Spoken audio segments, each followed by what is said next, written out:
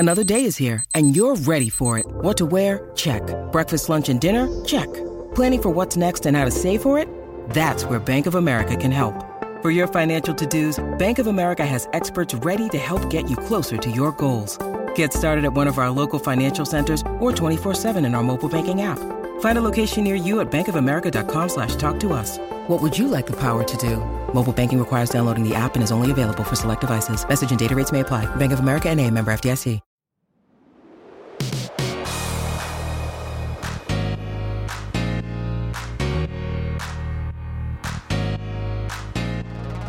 Hello and welcome back to the podcast. It is always up to speed with Formula One. It is Sunday, March 20th, 2022. Mr. Mark Daly, Mr. Mark Hamilton, sitting here about to recap the very first race of the 2022 Formula One World Championship that took place earlier today in Bahrain.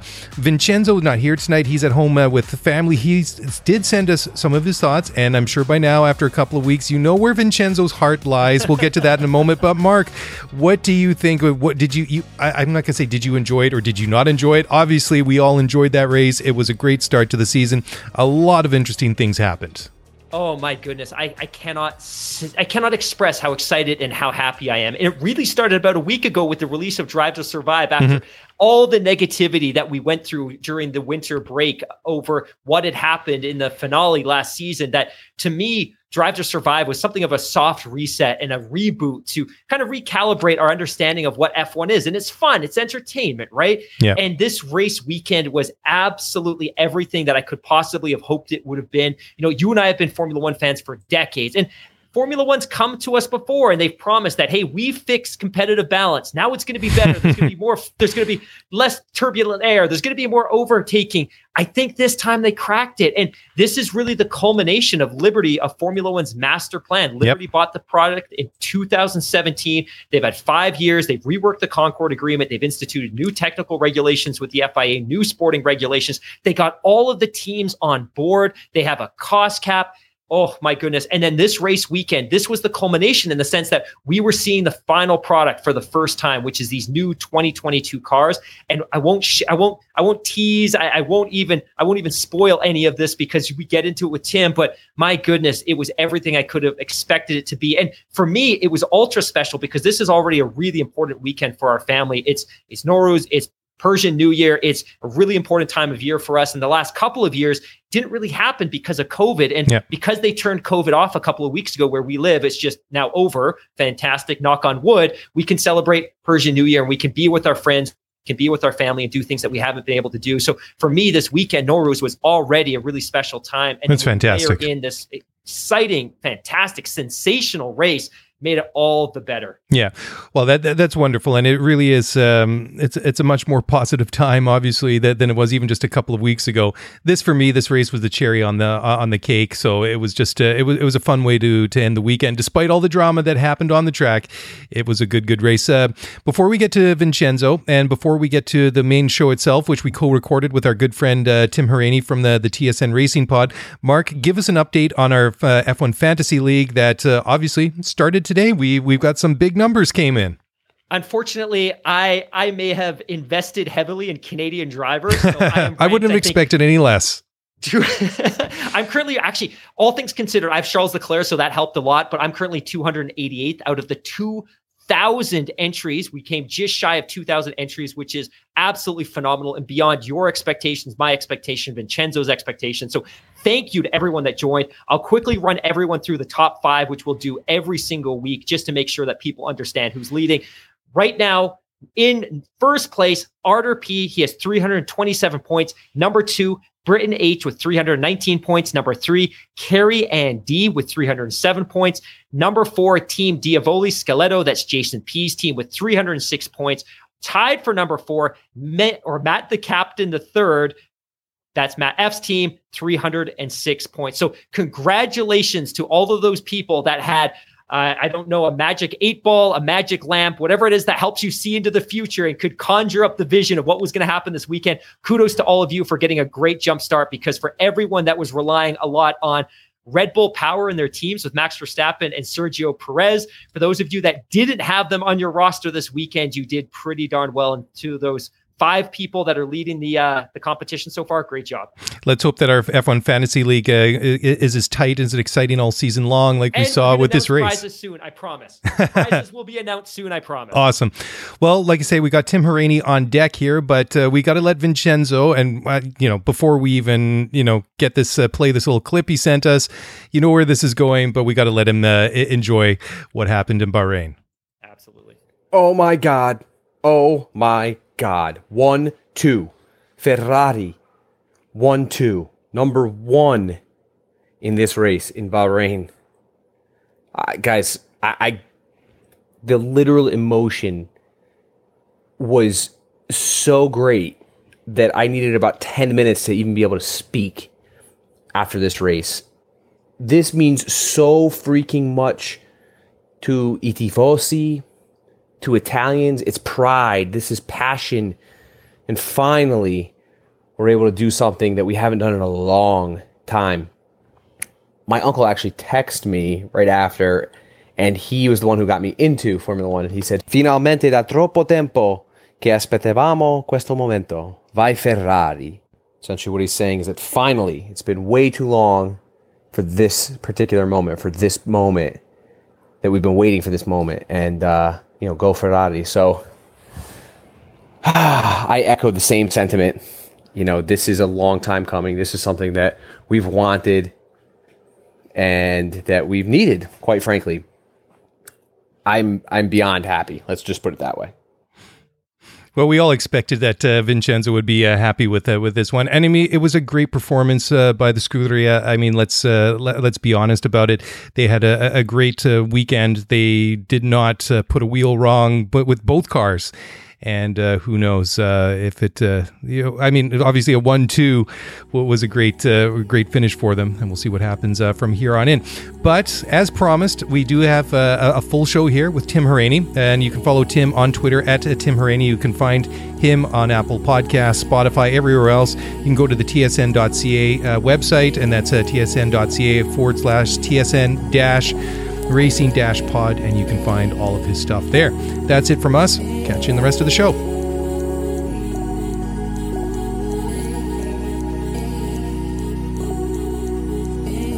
Joined by the boys from Scuderia F1 Podcast, Mark Hamilton and Mark Daly. Guys, what a race. I mean, Mark Hamilton, let's start with you first. I guess, what was your favorite part of that whole thing?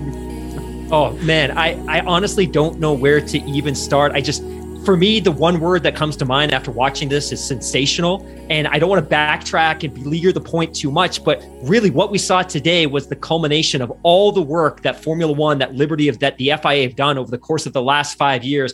And what we saw was just a sensational Grand Prix. But for me, speaking as a MotoGP fan, and I get a ton of slander because I actually like MotoGP more, despite the fact that I do a Formula One podcast. The reason is there's just so much racing and overtaking and racecraft. And today we got a taste of that. And for me, the best part was actual head-to-head racing and overtaking and lead changes. For me, that was the favorite. That was the best part. Did you see Marc Marquez's crash the other day? Yeah, shout out to Marc Marquez. Missed the Grand Prix this weekend in MotoGP. Hope he gets better. That was a violent crash. He's lucky. He is so lucky. If you want more from Mark Hamilton, you can get him at Mark in Vance City. Mark Daly also joining us today. If you want anything from him on social media, go to at Mark Daly F1. Daly, you go from couch to F1 podcast. Yeah, literally. I mean, today was just a crazy day, and so I didn't get to actually watch the Grand Prix till later on this afternoon on the West Coast here. So I literally went from couch to studio to sit down here. So I mean, I'm still trying to. You guys have at least had several hours to process all of this. I'm still high. Okay, this happened and that happened, but it was awesome to see. Like Hammy was saying, great to see this vision that Liberty hatched a number of years ago now actually on the track. I mean, it wasn't testing. It wasn't practice, it wasn't qualifying, it was an actual race, and that series of laps between Charles and Max trading the lead there, was it 3 laps in a row? That was outstanding, but just head-to-head racing from top to bottom, and I loved it. I thought it was really exciting. And I mean, if you look down the top 10, you got Charles and Carlos, the 2 Ferraris, 1-2. Lewis sneaking in onto the podium, which was obviously not expected. George Russell P5. Kevin Magnussen, you got to give a shout out to K-Mag. Obviously, that P5 is somewhat inflated due to the double DNF of the Red Bull boys there in the last couple of laps. But that was a solid outing for Magnussen. I mean, he was on for points no matter what happened in that race. Valtteri Bottas 6th, Esteban Ocon 7th, Yuki Tsunoda 8th, Fernando 9th, and Guan Yu Zhu rounding out the top 10. So, I mean, I know there was some solid drives out there, but I mean, everybody's going to talk about Red Bull and that double DNF. And then you look at it, if the Red Bull family, it was only Yuki made it home today. I mean, Gasly had that big fire in his car that set off that whole drama in the last 10 laps. Mark Daly, you are so fired up, man. I just want to give you a Snickers and a Coke and let you drag the car home. Yeah, exactly. Right. Well, I warned you. The boys What's that? I warned you guys that I was coming in hot. Yeah, you were. If you want more from the guys from Scuderia F1 Podcast, you can get them on Twitter at Scuderia F1 Pod. Also, if you want to listen to the Scuderia F1 Podcast, you can get it wherever you get your podcast. Guys, I mean, we've entered a completely new era here. And yeah, we've kind of touched on it a little bit just off the top here. I mean, did this race deliver everything that I guess we had hoped, to see heading into 2022. I mean, you kind of touched on this, a bit with Liberty Media and what they want to do and overhauling everything and kind of creating their own vision of what they want their Formula One to be. And I think slowly we're kind of getting there, right? I mean, I think during preseason testing, a lot of us just weren't too sure where everything was kind of going to stack up in terms of, can they follow each other? Can they pass? Were the tires like, do they overheat? Is this just going to be a procession? What are we going to expect here? So yeah, I mean, I think Mark, you're right. Like this was actually something pretty spectacular, but I feel like we're just kind of skimming the surface on this. And there's just much more that's going to come. Totally. I completely agree. We've seen instances in the past where the FIA and Formula One, they've soft rebooted the regulations in the effort to create more competitive parity and more racing and more overtaking. This was significantly more drastic than we've ever seen before. But Tim, I think you absolutely nail it in the sense that we completely overhauled the technical regulations of the sport. And I think these teams are still really coming to grips with exactly what it is that they're bringing to the track. And I think what we saw today is probably going to be very different than what we see 3 or 4 or 5 or 6 Grand Prix from now as these teams continue to develop these cars. Because remember, they got 3 days in Barcelona as a shakedown, 3 days in Bahrain, and then they go straight into a Grand Prix weekend with cars that are significantly different than anything that they've ever seen before. So for me, I'm optimistic because I think the pack can probably even tighten up a little bit more. And obviously what we saw today with Red Bull and the fuel pumps, those double DNFs, which we can get into a little bit later, that's probably not going to happen too often. But I think what was really, really exciting was the fact that we saw Haas break into the points. They almost had 2 cars in the points. They scored no points last year. Alfa Romeo, they were a disaster last year. No points. They had 2 cars in the points. Like this is what was promised. This is what we had all hoped for. And this is what we got. And then on top of that, we got a race winner who hasn't been on the top of the podium since 2019. Yeah, and basically the reverse aero regulations for wind tunnel testing and CFD design, I think plays a huge role in all of this. Obviously Haas getting the most amount because they were the worst team, right? And they're kind of making that pay off. But again, like they also have that relationship with Ferrari, right? For those of you who do not know out there, I mean, once the cost cap came in, Ferrari had to either furlough their race engineers because they couldn't keep them around because they couldn't afford them, or they can move them over to a separate division within Maranello that now belongs to Haas. So the two of them are now sharing somewhat of a similar type of factory deal. I mean, obviously not the entire car is built there, but some of it is being done there. And some of the CFD design is also being done there as well. So that's going to be something to watch out for.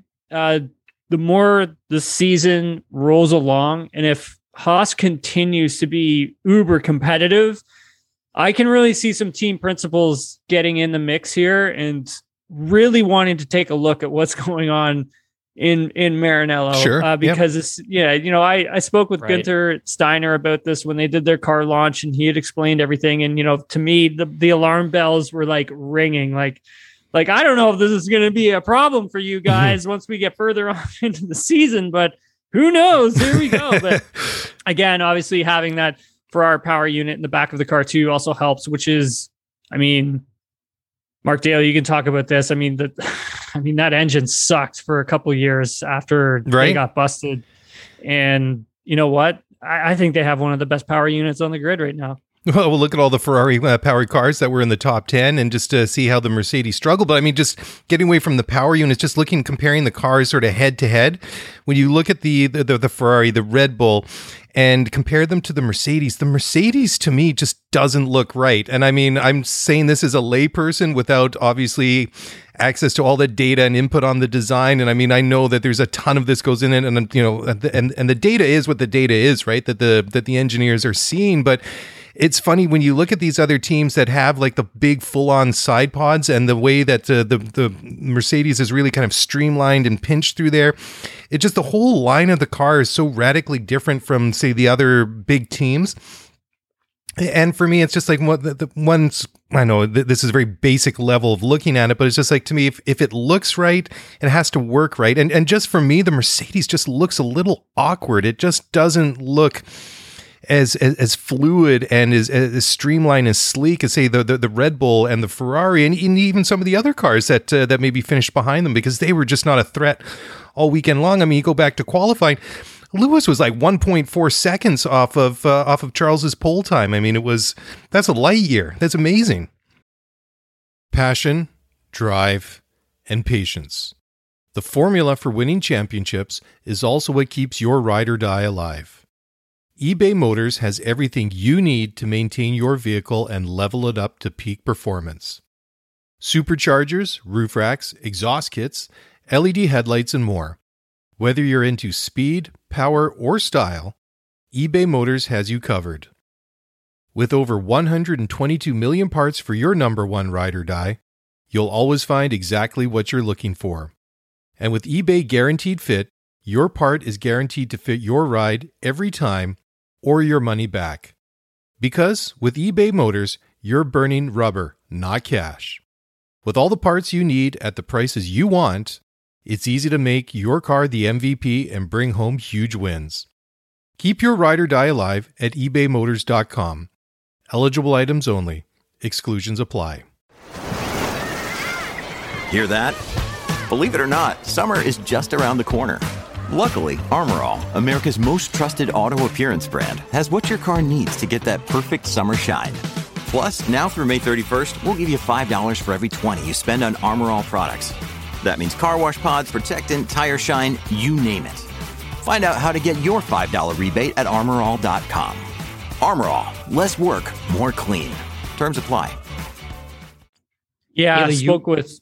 Sorry, go ahead, Hammy. No, I was just going to say, you make such a great point, and I look forward to hearing Tim's remarks because he's got some really great accesses. But, I agree with you that I think Formula One drivers make driving a Formula One car look really easy. And Tim, you know this better than anyone. You've raced at some incredibly high levels. Like, it is physically exhausting to get a car like that around the track. But you can see watching this broadcast today that there are certain teams and certain drivers that are struggling to maneuver those cars through the corner. And unfortunately, the Mercedes seems to lack stability and balance. And Rosanna Tennant interviewed George Russell this afternoon after the race, and she was asking him about the porpoising issue. And he acknowledged that car bounced all over the track for 60 laps. Like, one, that's physically draining on the driver, but that significantly impacts the stability and balance and the handling of that car. So I think, Daly, you're right that there's a lot of work left to do with that Mercedes, despite the 3-4 finish.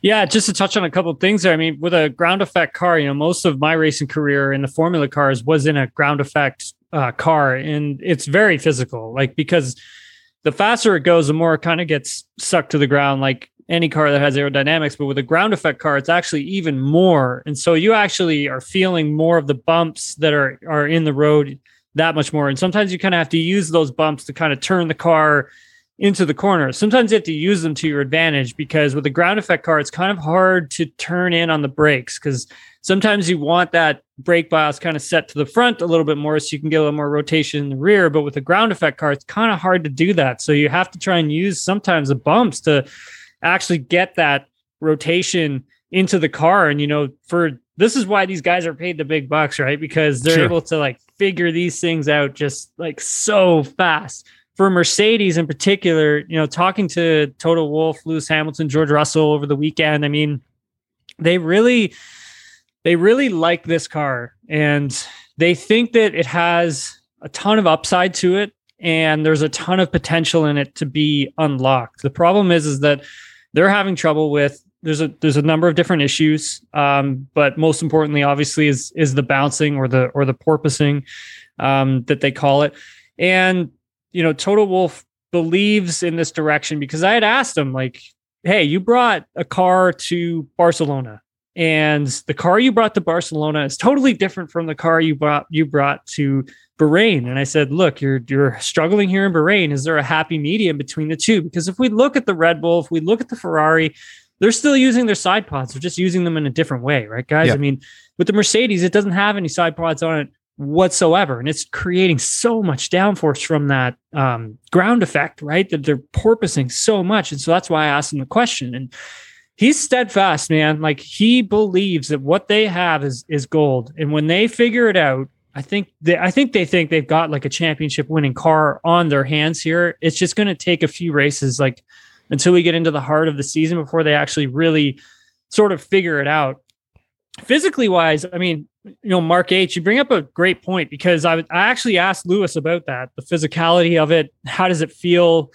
And for him, he's having some lower back issues because of it, because of how hard they're actually like hitting the pavement, going down the straightaway and into the braking zone. So I don't know how much more these guys' bodies can like take that, because it's very aggressive, isn't it? Like, very aggressive. Mm-hmm.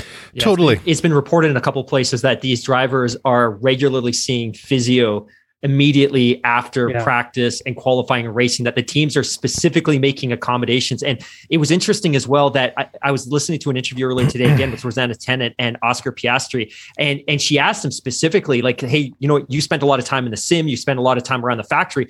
Were teams expecting this porpoising issue? And this is just his perspective, but they were caught completely off guard, and they were totally unaware that they couldn't emulate this in the tunnels. They couldn't emulate this in CFD. And subsequent to that, the teams are basically on the back foot trying to address this in real time, because the season happens so quickly. Now, maybe the good news is this is a 23 race marathon, right? Like, this isn't a 17, 18 race championship. And for Mercedes, not only did they cash in on some really valuable points today, despite the fact that the car is clearly not optimized in the way that Toto and Lewis think it can be, but Red Bull scored no points. So this puts them in a really competitive position, even if it's going to take them another couple Grand Prix to get this car right to where they need it to be.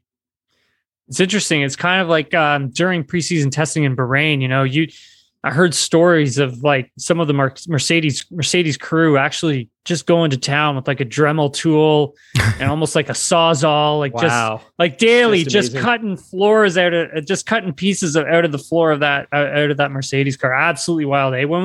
Did you ever think in 2022 you'd hear a story like that? No, not in this day and age, because everything seems like it's so scientific, and everything is just almost so perfect to see, like those old school kind of fixes. I mean, yeah, if that was maybe the 70s, the 80s, maybe even like the 90s, but I mean, not in the 2020s, and especially not Mercedes. But hey, I mean, the thing is, they've had their problems, and who's to say, is Red Bull the team to beat? Is it going to be Ferrari? Whoever it is, right now, Mercedes is struggling. So if you have a bit of a competitive advantage over them right now, try and extend that as much as you can, as fast as you can, because we've seen over the years, even in this dominant stretch, whenever they hit a bit of a rocky patch, they would always go away.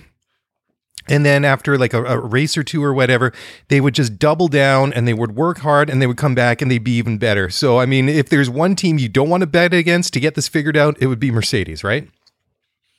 Yeah, absolutely. And I think for Mercedes, like, listening to Toto, and he was telling us he feels there's about a 5/10 gap that they're missing. And he thinks that they can get that back. Like, he's very confident in that. And you had mentioned earlier, Daly, about the engines. So they still aren't sure if they're having trouble with the amount of drag that's coming off the car, or if they're having trouble with the engines. So that's interesting. It could be a coincidence that, those Mercedes cars were at the back, like powered cars were at the back. Could be a coincidence. They're not saying there's anything going on with the engines yet, but they needed. Toto Wolff had explained that they need to take a closer look at that. And he kept mentioning drag, and I'm sitting there wondering, like, why does he keep saying? I mean, they don't have side pods. How is he getting so much drag off the car, right? Yeah. So it's a moving target for them at the moment, and it's going to be interesting to hear if they do have any troubles with the engine, because then that would lead me to think that they could have problems with Hamilton, that Mark Hamilton, that E10 fuel that they're starting to run now. Yeah.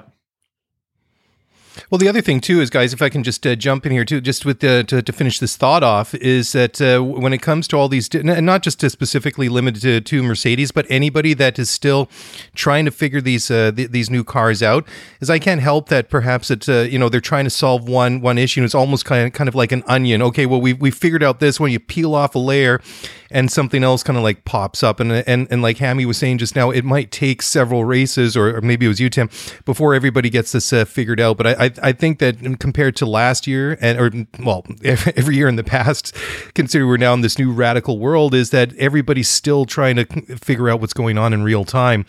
And this is very much, it's not really an exercise anymore because it's reality, but it's trying to, figure out these cars. Why are they not working the way that we expect them to? And what do we need to do? And then you start trying to remedy these things as, oh, hey, this brings up another problem we didn't even expect. So it's a fascinating time just to follow the geeky stuff in Formula One for sure. And looking at Ferrari, I mean, obviously Charles Leclerc winning the Bahrain Grand Prix, Carlos Sainz, his teammate, coming home second. For Carlos in particular, I mean, even though it was a second place, like, body language says a ton of things, and he does not look happy about finishing second to Charles. And I'm not saying that there is any sort of a rivalry starting there or anything like that, but I think it shows just how competitive Carlos is. Mm-hmm. And I honestly don't think he's going to want to take a back seat to anybody this season. He's in a contract year, and I think he's going to try and he's going to want to try and have a chance at winning a championship as fast and as soon as he can. What do you guys think? Well, I think that Carlos was a little bit lucky to finish that race. I mean, Alex almost put his front wheel through his side pod there into turn one. So I think the radio message from Carlos was, "Oh my God, what's this guy doing?" And that was a little bit close. But yeah, it's funny because when you look at Carlos, he's kind of like a conservative kind of guy. I mean, he's not really one of these really flamboyant characters. I mean, he's not on the radio dropping F-bombs all over the place. He's not like one of these really bubbly personalities in front of the microphone. He's very businesslike. And I mean, I think that last year in 2021, I think out of everybody that switched teams, I think he did the best job. And I don't think that everybody really, I think he kind of flew under the radar a little bit, but certainly he isn't a guy that likes to play second fiddle to anyone else. And I mean, he's not a young driver anymore. He's what, 25, 26? I mean, that class of drivers that we all can kind of think, hey, they're 18, 19. They're also like in their mid 20s now. So again, like you say, he's in a contract year. He's got something to prove. He obviously feels he can race wheel to wheel with Charles. And if he can do it, more power to him.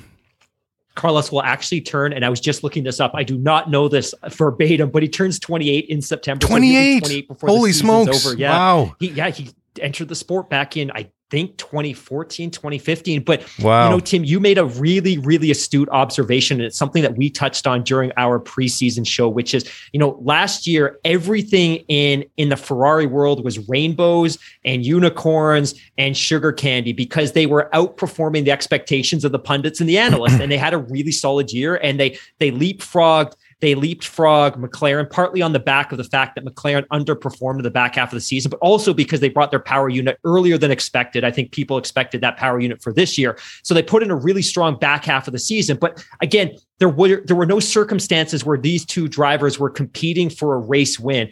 And I think the feedback and the conversation during the offseason is, okay, you take these guys that clearly both very professional fun actors. They had a great year. The chemistry seemed good, but what happens when they are suddenly now fighting for a race win? And, all the credit in the world to Charles. He qualified on pole. He had every right to chase that race win. Yeah. But what if he'd lost a little bit of pace? Or what if Sainz was putting in better time? I think that's what we're going to need to wait and see, because we've seen relationships that seem really good suddenly break down in the light of two drivers competing for a race win. One other thing I will add, and I really need to get your feedback on this, and I'm sure we're going to transition to it. Charles Leclerc, Max Verstappen, they had 3 epic battles. Max would get him in turn 1 and Leclerc would come back in turn T4. I was talking to one of my favorite people in the world about Formula One earlier today. Me? And she was making this observation. Not you. You just finished watching the race. But she made this really great observation that it looked a little bit, and I don't know if you guys picked up on this because a couple of other podcasts did, but it looked a little bit like Leclerc was playing with Max and, kind of gave him a lot of room in T1. Max gets it and then just steals it right back. And he did it again and again. And to me, it looked a little bit like a killer whale playing with a seal immediately before it eats it, that I think Sainz and I think Leclerc probably had even more pace today than maybe we even know. Well, you know what I was really astonished by was just the way that Max was able to close that gap down start finish. I mean, it looked even 2/3 of the way down that straightaway that he wasn't going to get him. He gets sort of to the end of the pit lane where the pit lane rejoins the track, and all of a sudden he's closing that gap to Charles like you wouldn't believe. I was watching it the first time. I was like, wow, that was crazy. And when it happened the second, third time, I'm like, are you kidding me? What's going on here? But that would make a lot of sense, because I think the third time it seemed like Charles was going, it seemed to me like, I don't know if he lifted or not, but I mean, he seemed like he went into turn 1 a lot slower than Max. I mean, obviously Max has got DRS. He's just flying down there, but that was something. That's an interesting point of view. I hadn't considered that, to be honest.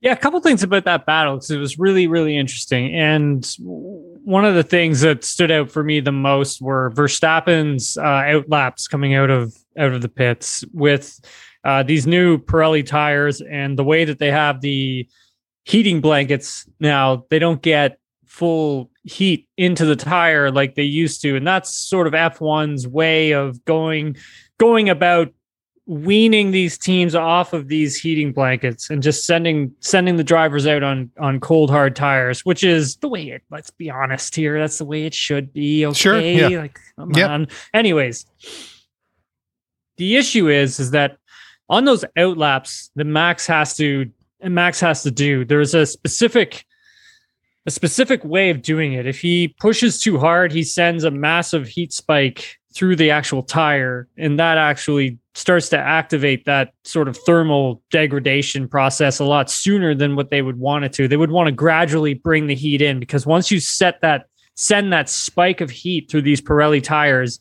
it's impossible to get them to come back down and cool down again. That's one of the problems. So they were coaching Max on the radio on his outlaps, just really trying to rein him in, because he knew that if he were to go, full out on that outlap, he would have caught and passed Leclerc while he was in the pits, or coming down pit lane, I should say. And I think once Max gets the lead, he doesn't give it up. I honestly think that if Verstappen had really gotten the lead today, he wouldn't have gave it up. There's no way. And then he had issues with the brakes as well, and he was being coached on the radio about that. The team was telling him what to do with the brakes. They were telling him not to attack on some points, but he was attacking anyways. He didn't stop attacking. I mean, that's obviously Max's mentality for sure. And I think there's a number of issues, little tiny issues with this Red Bull that they're going to have to get the grips with. That's why I still feel that Red Bull has the fastest car. I just think that once they start to get things ironed out, they'll be able to show it. And then you've got Ferrari power, right? I think that Ferrari has, like we had said closer to the beginning of the show, I think they've got one of the most powerful engines on the grid for this season, and sort of that offense to defense with Charles Leclerc. I mean, it's easy for him to just give up turn 1, right? Because after turn 1, It's basically flat out. If you've got a good, stable, balanced car, it's flat out from turn 1 through turn 2, through turn 3, and then all the way down that little straightaway to turn 4. And if you can utilize some of that Ferrari power through there, and you get a good, clean exit out of turn 1, and you're not being hampered by aero turbulence from Max's car, then you're good to go. And that's exactly what Leclerc did. And I think, like, if you go back to Charles' days when he was with Ferrari, 2020, 2021, mixing it up with the midfield and just learning that sort of race craft, right? And I think that plays a huge role in what we saw today. I mean, we always discuss, like, hey, Charles Leclerc could be a future champion, right? Yeah. I think today, and I said this on SportsCenter, like Daly, I said today, I think we're seeing that now. When you need mealtime inspiration, it's worth shopping Kroger, where you'll find over 30,000 mouth-watering choices that excite your inner foodie. And no matter what tasty choice you make, you'll enjoy our everyday low prices, plus extra ways to save, like digital coupons worth over $600 each week. You can also save up to $1 off per gallon at the pump with fuel points. More savings and more inspiring flavors make shopping Kroger worth it every time. Kroger, fresh for everyone. Fuel restrictions apply. With threats to our nation waiting around every corner, adaptability is more important than ever. When conditions change without notice, quick strategic thinking is crucial. And with obstacles consistently impending, determination is essential in overcoming them. It's this willingness, decisiveness, and resilience that sets Marines apart. With our fighting spirit, we don't just fight battles, we win them. Marines are the constant our nation counts on to fight the unknown. And through adaptable problem solving, we do just that. Learn more at Marines.com. Well, yeah, I mean, as much as it's been painful for the Tifosi over the past couple of years to see their team wallowing in the middle of the grid and say, fighting for, realistically third in the Constructors' Championship and not really having a realistic chance to win a race or a championship, there has been this unintended benefit, like you say, and for Charles. And I mean, Carlos has been there more in his career with other stops along the way before he got to Ferrari. But for Charles, it's almost like finishing school, right? I mean, we knew that right out of the, right when he came into Formula One, that one year that he had with Sauber Alfa Romeo or whatever they called himself that first year, he was miles ahead of Marcus Ericsson. It was obvious that this guy was destined for higher things. Then he goes into a Ferrari along Vettel for those 2 seasons there, and the car wasn't great, but it was competitive, right? And then all of a sudden he goes from the back of the grid to the front of the grid, and then the last couple of years he's in the middle of the grid and learning, like you say, to improve on his racecraft. So I think it's finishing school, but I think also just to sort of maybe dial it back and work this part into the conversation as well, because I think it works with it together. Ferrari might not have the best car yet. I mean, this will play out over the weeks and months ahead compared to, say, Red Bull and Mercedes. But I think after one race, after one weekend, we can say that Ferrari has the best package, and they got 2 very, very good drivers. And we saw that on display, not throughout just the race, but also in qualifying. And I think that both Charles and, like you said as well, when we were talking about maybe Carlos not being happy finishing second, that they got a good car and they're both really, really hungry to win races. Tim, I want to pick away at that point you just made a couple of seconds ago. Yeah. Daly, that's a great observation. Yeah. I was talking about the fact that I kind of felt that Leclerc was playing with Max a little bit in T1, 2, 3, 4 before eventually taking the lead. Is your perspective, because Daly kind of helped to kind of paint the picture a little bit, but obviously Max goes into T1, he's got DRS, he's carrying a lot of speed. From your perspective then, was it strategic on Leclerc's point that as part of his racecraft, it doesn't make a lot of sense to defend in that corner? You're going to cook your tires, you're going to cook your brakes. You're better off letting him take the lead because you're going to get him T2, 3, 4. So from your perspective, is that specifically he was doing that? Hey, he was using his intelligence and his racecraft, knowing that he's going to get that corner back, and it's better not to cook the car. Yeah, exactly. And you're exactly right. And that's basically what I was saying. And you actually bring up a good point with the tires, and especially in that heavy braking zone, right, Hammy, and heading into turn 1 in Bahrain, because you're going from like 300 plus kph, down to like whatever it is, like second or third gear.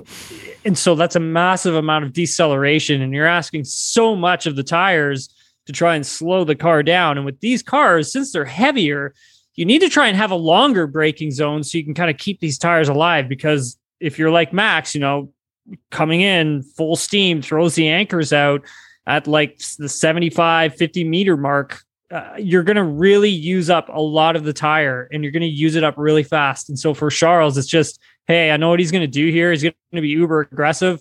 I'm going to let that really ruin his race. And I'll take advantage of that coming out of turn 1, 2. I just need to get a good, solid, hit the apex in turn 1, get a good exit. And that's exactly what he kept doing. Just kept doing it. And then Max just kept doing the same thing over and over and over again. Well, that shows like a really great understanding of the guy that's behind him from Charles then, right? Because we all know that given the opportunity, Max will always take that aggressive move to overtake somebody in front of him. So maybe that's exactly what Charles was doing, just to let Max take it and then know that the next 2-3 corners, my car's better through here. And well, I mean, Max did lock up on one of those. I guess it was it the second or the third attempt? Because after that, he dropped back. It was the last one. Attempt. Yeah, because he sort of dropped back from about 1.4. I think it went back to about like 3 seconds or something like that. He never was really able to get close to. I mean, of course, I guess he had to manage those tire temperatures, but afterwards. But that's an incredible discussion. So Charles Leclerc now 82 Grand Prix deep into his career, 14 podiums, 10 poles, and 3 race wins. Of course, the 2 previous race wins, Belgium and Italy, after the summer break in 2019. Yep. Shortly thereafter, Ferrari's power suddenly magically vanished because of some dodgy shenanigans that were happening in Maranello. But where did the two of you put this in? And again, a short career, 80 races, 4 or 5 seasons. Is this his best performance we've ever seen? Can we even compare Belgium and Italy, knowing that there's some shenanigans there? Is this the best single Grand Prix performance, maybe the best weekend you've seen out of Charles Leclerc so far?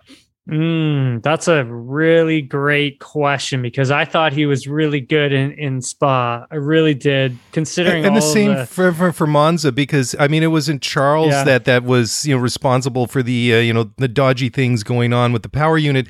I mean, he held off Valtteri Bottas and Lewis Hamilton for basically an entire race. Right. I mean he did have an advantage in the engine, but I mean, it wasn't like he beat them by like 30 seconds. I mean, they were breathing down his neck basically the entire race, right? I don't want to take away from that, because that was as much, if not more so, the driver at a power track like Monza and that win in Belgium. But I mean, just I would think that this weekend was just a really solid, complete weekend. I mean, he didn't put a wheel wrong all weekend, so that's fair. I would think just on that fact alone, I think it shows a real maturity, like in the development at this stage in his career. I think that's maybe where I'm going with this. Tim, what do you think?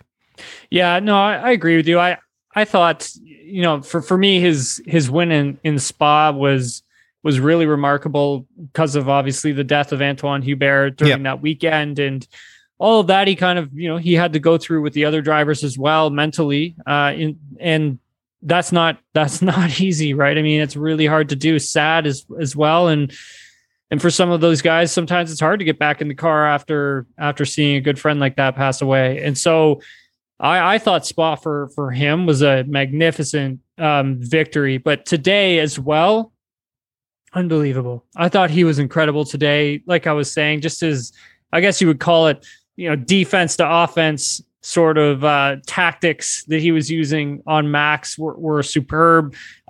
He tapped out that race tempo when he needed to.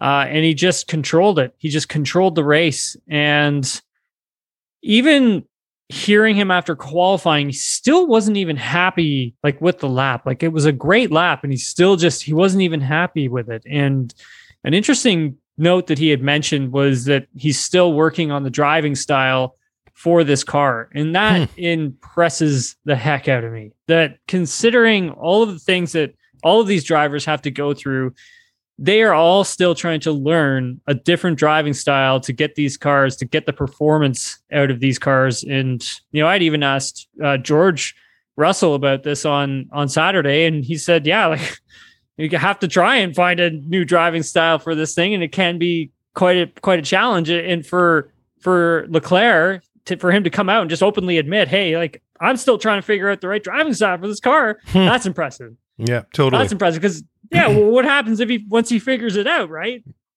I mean, that's a shot across the bow, right? I mean, if that, people didn't sit up and take notice of what Charles Leclerc did at Sahir this weekend, then that'd be like, say what?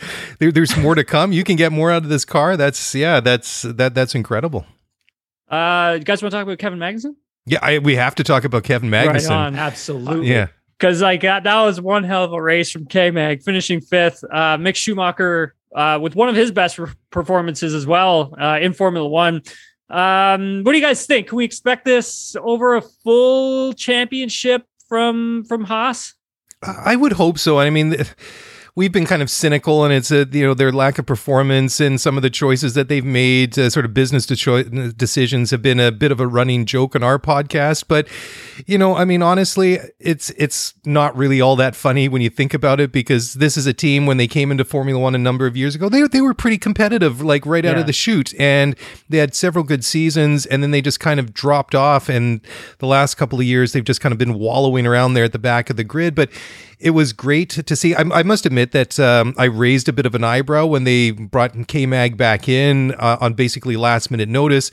But I mean, he has that relationship with the team. He's only 1 year removed from being one of their drivers. I mean, he only missed 2021, and he has been racing elsewhere. So, I mean, he's kept those irons in the fire. And I thought he looked really, really good. And I thought, well, if this is a car that's capable to put it in the points for Magnussen, who's obviously an experienced Grand Prix driver, then my expectation for Mick Schumacher is he should be challenging to get that car into the points. And I would expect, if they can keep this up over the course of the season, I would expect to see Mick put it into the points a couple, if not several times before we get to Yas in December. I know that's a big ask for a young guy, and this is based on one race, but that's, should it continue, I think it's exciting for them, right? I really do. I hesitate to call it a master plan, but if Haas's master plan 2 weeks ago, when all this went down, was to bring in a more experienced driver that can help score some points and really function as a benchmark for Mick, then I think it's paying off big time. And, I said this on the Spaces chat earlier today. Last year, in so many ways, was a write-off for Mick. He was rocking a car that was almost entirely a carryover from 2020, which itself was a carryover from 2019. His teammate was Nikita Mazepin. There was absolutely no benchmark. He wasn't able to look at meaningful telemetry. He wasn't able to look at meaningful data. Now he's got this guy who Haas brought in because he's got familiarity with the team, the factory, the engineers. He knows everybody. He's got a great relationship there. He can put the car in the points, which we now know, but he's going to be able to work with Mick and share telemetry and share data, which is going to help develop Mick, which is obviously the master plan here. Their grand ambition is to create a really stellar performer in Mick Schumacher. And they're better now equipped to do that because they've got a more competent driver in that other car. The one interesting thought I had earlier today too is Magnussen has a really interesting career, right? Like if you flash back to 2014, he scored his first and to date only pole in his first ever race at the Australian Grand Prix. He scored a second place finish. Since then, he's only had 4 top 5 finishes, including today. So for him, I think it's a bit of a renaissance, and I think it's really great to see. Now, whether Haas are going to be able to consistently place their cars in the points, I don't know if they're going to be in the top 5 or the top 6, but I think they will definitely be fighting at the front of the midfield, because I think, and we're probably going to get there, Aston Martin, McLaren, Williams, they're leaving an awful lot of opportunity for Haas to score points at this point. And, just on that other point real quick too, because I made some notes about this, but you talk a little bit earlier about how integrated Haas is with Ferrari. If you look at the way that the FIA and the technical regulations classify all the parts in the cars, they list parts as either listed team components, LTCs. These are parts that you can develop yourself, or you can buy from somebody else, but they have to be based on your designs and your IP, or there's transferable components. And these are parts that another team can buy and sell on to another team. And there's a whole host of parts that are considered transferable. So that's things like clutches, gearbox internals, gearbox cases, front suspension, rear suspension, power steering, rear axles, all those kind of pieces. Everything that Haas can buy from Ferrari, they do. Every single part. So from the power unit to the gearbox to the suspension, they buy it all. So if Ferrari's in a really good place, that does bode really, really, really well for Haas. Yeah, and if you look at Alfa Romeo as well, obviously having a solid showing from them with Bottas. Bottas 6 and Guan Yu Zhou scoring his first points in Formula One, or Zhou Guan Yu, I should say, excuse me. Yeah, they actually developed their own gearbox because the one that comes from Ferrari, and it's because the ones that come from Ferrari don't actually fit with what they're trying to do, like what their philosophy is. So it is really interesting to see how heavily Haas kind of really leans on that relationship with Ferrari. And that's what I was saying. Like, if they start, if they start scoring really great results, I mean, don't put it past any of the team principals to go to the FIA and start saying, hey, we need to do a little deep dive on whatever it is going on over here with this team. So definitely don't be surprised if that ends up happening. You mentioned Hammy, just a horror show that's going on with McLaren, Aston Martin, Williams this weekend. Like, yikes. Oh my God. I don't think anybody expected that, especially not from McLaren after seeing how great they did in Barcelona with testing there. And then they came to Bahrain. Daniel Ricciardo gets COVID. Lando Norris logs all of the miles in testing. And this car looked like it didn't look good. It looked undrivable. Same with the Aston Martin and same with the Williams. I mean, guys, do we really expect these three teams to be that far off the pace? Well, certainly not Aston Martin and definitely not McLaren. I'd hope for more from Aston Martin this year. And based on what we saw last year with Williams, like they had what I would say was a really positive 2021. I mean, sure, they weren't winning races, but I mean, based on where they've been since basically 2017, it was good, positive, concrete movement, forward. And now it seems like it's just sort of evaporated like dust in the wind. And McLaren, it was just painful. And just going back and thinking about qualifying when, at the end of Q1, comes over the radios, Danny, that was P18. Just, hearing the disappointment and almost the resignation in Ricciardo's voice was just like, oh man, I really feel for the guy. Yeah, he got a lot of work to do. Tons. You and I were so high on Aston Martin last year that I think we learned, and I think we were a little bit more conservative this year. I've been hurt, bro. They hurt me. Predictions. Yeah, dude, I feel you, man. And I feel justified a little bit in the fact that we predicted they were going to have a challenging season. But Tim, full disclosure, the only reason I'm doing this podcast today is I need an explanation from you as to what's going wrong with McLaren and Aston Martin Williams. And, I'm not the biggest Alex Albon fan in the world, but after seeing him drag that car into Q2 and then even look a little chippy, a little bit racy in the early parts of the race today, you know what? I need an understanding or explanation of what's going so wrong for these teams. Yeah, one of the things is with these cars, and I talked to a couple of the drivers about it, and a lot of them say the exact same thing, where this is going to be very track dependent for a lot of these teams, where we go to Bahrain and the surface or the asphalt there, I should say, it's kind of rough, right? It's kind of, I would say, like kind of grainy almost, and also the change in temperatures. So if we go to free practice 3 on Saturday before qualifying, Aston Martin looked pretty strong. I think Lance punched into the top 10, and at the time the ambient temperature is quite hot. So generating heat into the tire for the Aston Martin wasn't a huge issue. It wasn't until the evening when they did qualifying that you saw like a lot of the performances just really just drop off a cliff. And a lot of it has to do with this tire and how these teams are able to generate the heat like within the tire, because there is a sweet spot with this Pirelli tire as well. Now, I don't expect these three teams to struggle like this when we start going to other tracks. Like if we go to Barcelona, I actually see a team like Williams doing quite well there, because it's a high speed circuit for the most part. And I think their package works best on a high speed circuit. I don't think necessarily it works well on a track like Bahrain, because in all honesty, guys, in Bahrain, it's not that fast, right? I mean, the straightaways are fast, but when it comes to the corners, it's some of the slower corners on the race calendar. So it's things like that we kind of have to take a look at when we're kind of combing through all of this data. I think Aston Martin, I think they were shocked too. I don't think they expected this. And I think they have sort of pinpointed some of their key issues. And I think one of them is this tire and how they're generating heat in it, especially when the ambient temperature is what it is. So I know Lawrence Stroll isn't happy. So Guaranteed, we'll right? See what happens. I mean, talking to Lance, and I've known Lance for a really long time, and I can tell when he's not happy, and I can tell when he's headed for a bad season. I can just see it. He wears his heart on his sleeve, really. And when things are going well, when the car is working well, he's really happy. He's always got a smile on his face. He's always excited to be there. But when things aren't going well, you can just tell. And coming into this weekend, I mean, he looked in a good mood, guys. Like, I talked to him on Thursday. He was excited. He thought they have great prospects for this season with this car. And I just think that we're not seeing everything that we can be seeing. And I think things are going to change with all three of those teams once we start visiting new racetracks.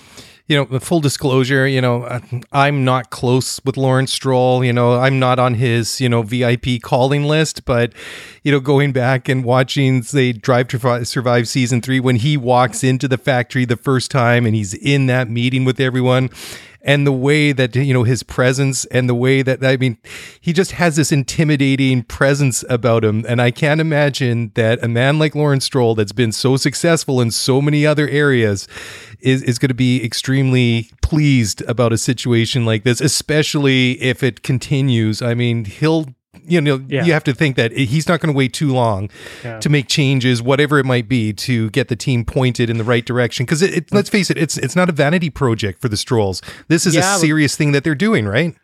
Exactly. And that's a great point that you make. But like, you also have to remember, and I think he understands that they've made a ton of change at that team, right? Yeah. I mean, gone is Otmar Safnauer. He leaves at kind of the last minute as team principal of that team. In comes Mike Crack from Formula E, and Martin Whitmarsh as well is now at the top, kind of overseeing all of these things. They have like an $80 million new state-of-the-art factory that they're building as well at the same time, with a brand new wind tunnel and also state-of-the-art. And so you have all of these moving pieces on one side, and then you have all of this internal restructuring. And I kind of tell people this a lot. I mean, when you look at a Formula One team, yes, if you have a great driver, but if your team is not organized, they don't have everything together, if they're not a team, and if they don't work together, especially at the factory and also at the racetrack, and if those two departments don't communicate well,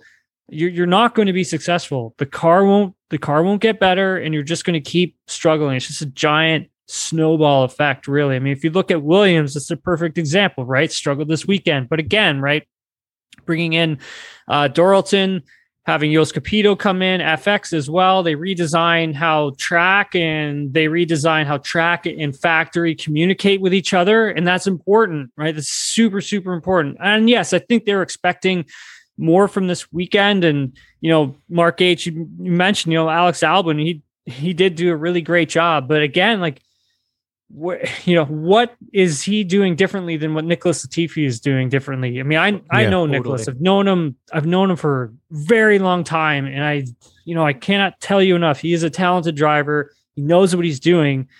At the end of the day, for Nicholas, sometimes when there's new tires introduced, it takes him just a tiny bit longer to kind of learn the tire and kind of figure things out, the things that kind of work for him, right?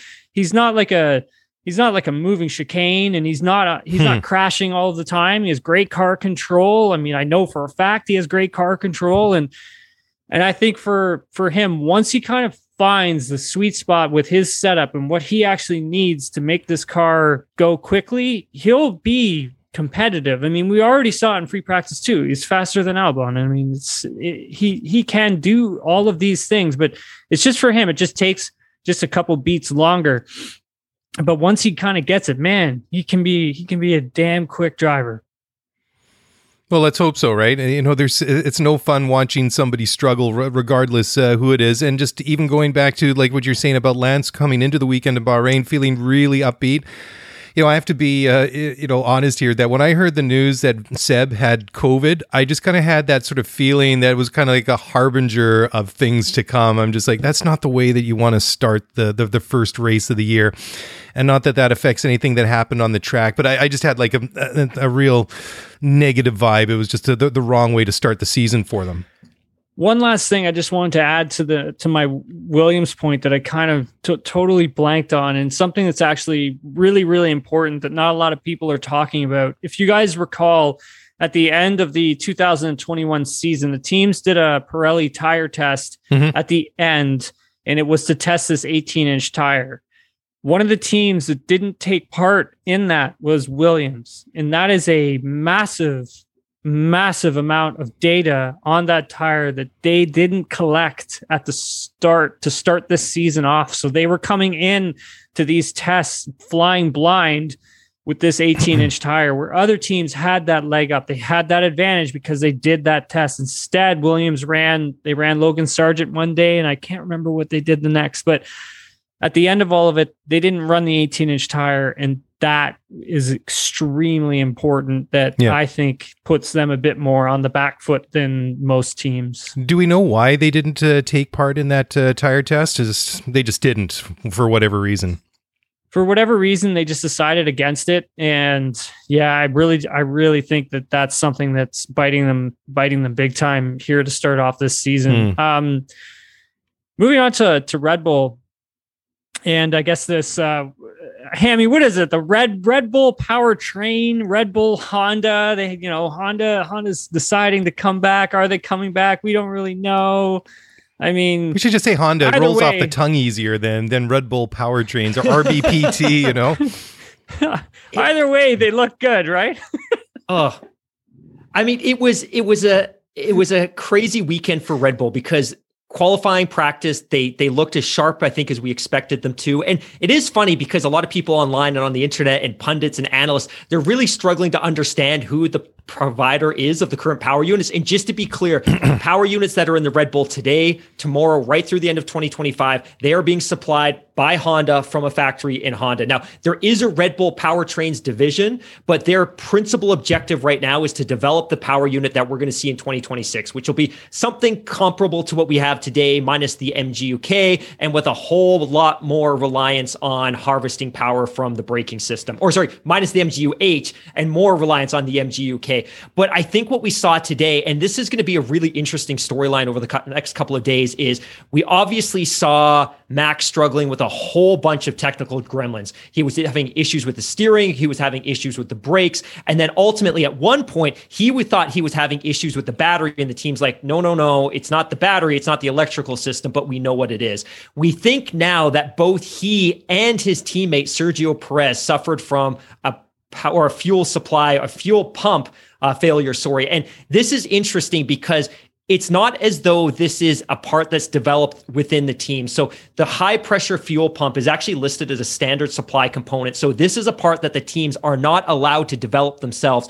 Rather, the FIA goes to a specific supplier and says, hey, Mr. F1 team, you have to buy that specific part from this specific team. And in this case here, it's an Italian-based company that provides these high-pressure fuel pumps to all of the teams. And at least early on, the thought is that the failure that both of these teams had was related to the fuel pump. Now, it could have been the electrical system feeding the fuel pump. It could have been something unrelated to the actual mechanism itself, but something feeding it or supplying it or powering it.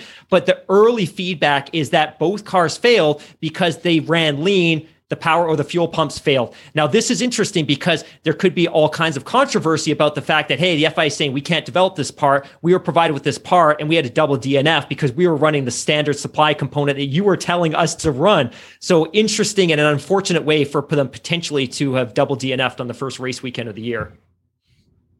100%, especially with how competitive, obviously, both drivers were, right? I mean, they looked really good. Max looks incredible. Championship winning form for sure. But yeah, it's a great point that you bring up about that fuel pump, because once I had read that was a suspected component that had failed, I was like, oh no, Twitter's gonna like exact same. Oh my God. I can't take another round of this.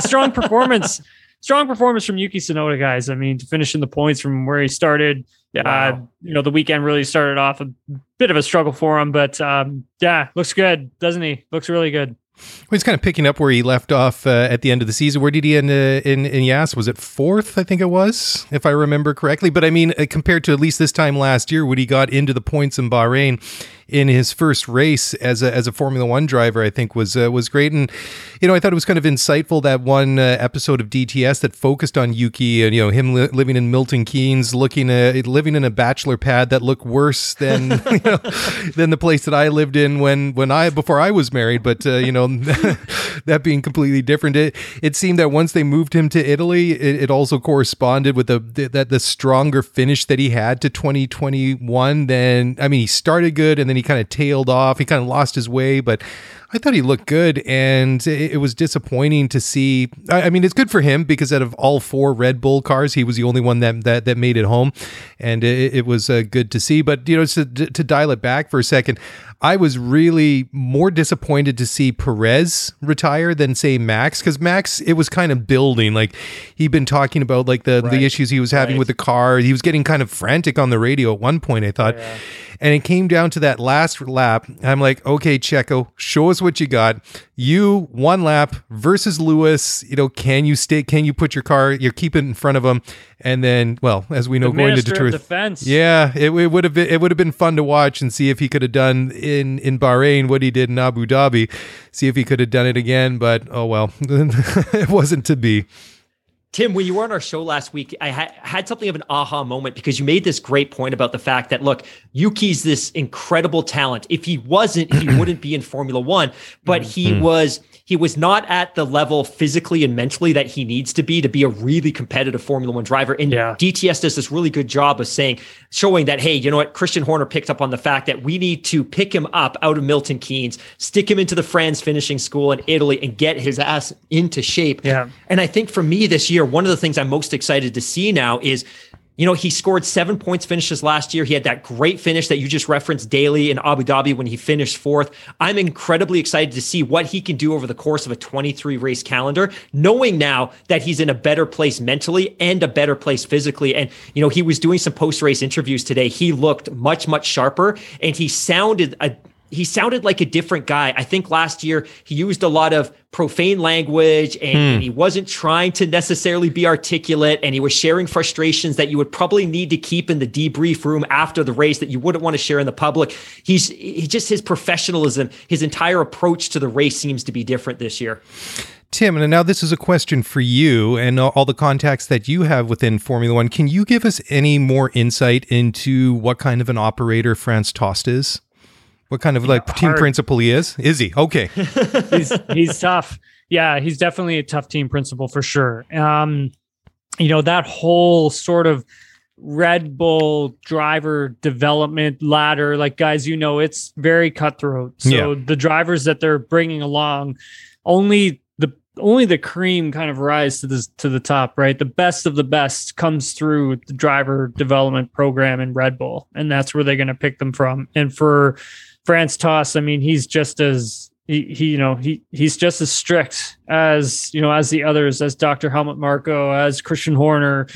But again, Christian does also have a little bit of he does have a little bit of power within AlphaTauri, not 100%, but he does have a little bit of say of hey, if Yuki's not doing this, well, you bring him here and this is what he's going to do, and you take him through the Franz Tost finishing school, is whatever they called it, and put him through the ringer. Let's see what he's got, because I tell you what, guys, if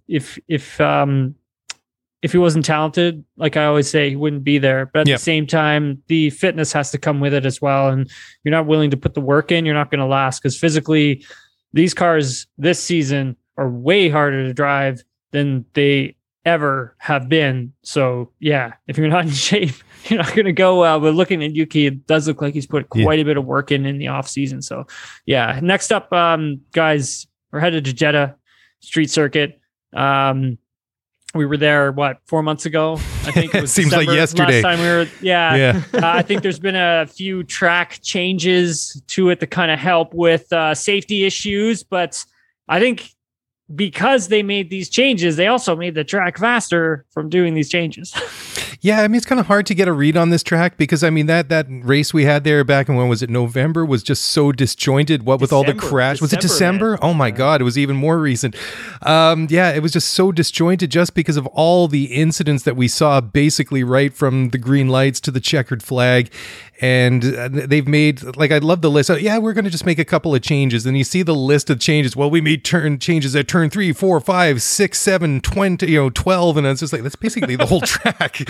So who knows? But obviously safety comes first. And I just hope that it translates to a much better Saudi Grand Prix in 22 compared to 2021. Yeah. Hammy, what say you? Yeah, I think this is going to be a demonstration of that point you made a couple of minutes ago about the fact that certain teams that underperformed this weekend could do better or possibly even excel in different conditions. And I think weather-wise, humidity, temperature, Jeddah is going to be pretty similar, but the track surface is totally different. Jeddah is a street circuit with a brand new ice smooth surface versus, and you made that great point about Bahrain. It's a heavy aggregate that shipped in from the UK and it just tears tires apart. Jeddah is smooth as ice. And I think for some of these teams, like, the good news is there's some familiarity there. Daly, you make a really good point about the fact that they've made a significant number of revisions to this track, which could potentially make it a little bit faster. But some of the real feedback that came out last year, especially from the Grand Prix Driver Association president, George Russell, was that there are some flat out sections of this track that are also blind because they put ever so slight chicanes. And that was really terrifying to the drivers because we're expected to go to flat out in this corner because we can and we need to be competitive. But if there's an incident ahead, we don't see it until we're on top of it. So they're going to be straightening out a lot of those chicanes. There's a few sections where they're going to widen the track in the hope of reducing some of that contact between the drivers and the barricades, which led to some of those red flag conditions and the restarts. But it's going to be really interesting. Now, I think for me, what's going to be really interesting is there are some tight sections on this track. Like, if you look at, I think, corner 13, turn 27, 23, 24, those are some pretty tight, difficult to maneuver sections of the track. And these cars now are 50 kilograms heavier than they were previously. There's significantly more unsprung weight because you're rocking those 18-inch wheels and there's new tire combos. And you know what? I saw somebody compare some of these Formula One cars, and this is a bit disingenuous, but they're like a cow compared to what we had last year. Like, they were so light and so agile and so easy to rotate. I think that we could see some surprises again next weekend. But what I'm really curious to see is how these teams and these drivers maneuver these corners. And then the other consideration too is, we're going to be 3-4 weeks removed from Barcelona, a couple of weeks removed from winter testing in Bahrain. This is the point where some of these teams are probably going to start bringing some upgrades anyways, because they're already in the pipeline. So the cars that we see this coming weekend, probably not as much as they will be in Australia and Melbourne in 3 weeks from now, but the cars should be different even than what we saw just a couple of days ago. Yeah, absolutely. Yeah. That's great stuff, guys. Really appreciate it. Really appreciate you guys taking the time to do this. This was awesome. Promote whatever you got. What's going on? Hammy, you take it. You're the master of the social media.